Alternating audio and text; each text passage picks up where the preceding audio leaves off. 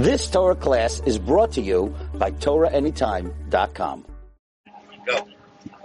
Okay, everyone, this is one of the historic places here in Paris.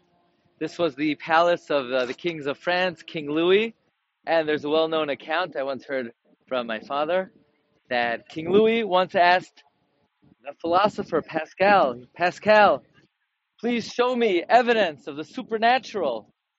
And Pascal responded, and maybe King Louis was standing right over here, right behind it, and Pascal was here. And Pascal said, evidence of the supernatural. Why the Jews, Your Majesty? Why the Jews?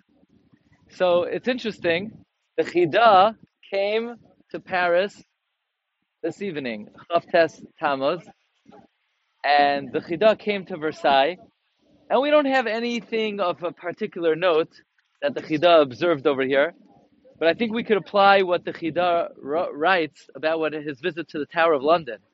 When the Chida visited the Tower of London, he said he saw the Queen's jewels, he saw Avnei Nezar Misnaisesas, he saw the glimmering jewels of the King and the Queen, and the Chida extrapolated as follows: Im la'oivre ritzoynoi kach, la'oisei ritzoynoi lo'kol shekain. If this is the wealth and the grandeur of those who violate the will of Hashem, imagine how much wealth and happiness and success is in store for the Jewish people. So when you see the palace, the traklin of the Malachim, Sha'oivre Ritzaynai, you use this as an imagery to extrapolate Im la'oivre Ritzaynai kach, then la'oivde Ritzaynai, those who do Ritzaynai Shalmakayim.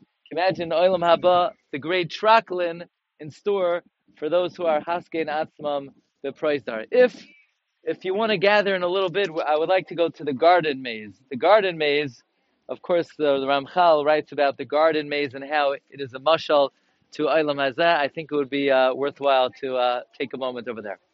Okay. You've just experienced another Torah class brought to you by TorahAnytime.com.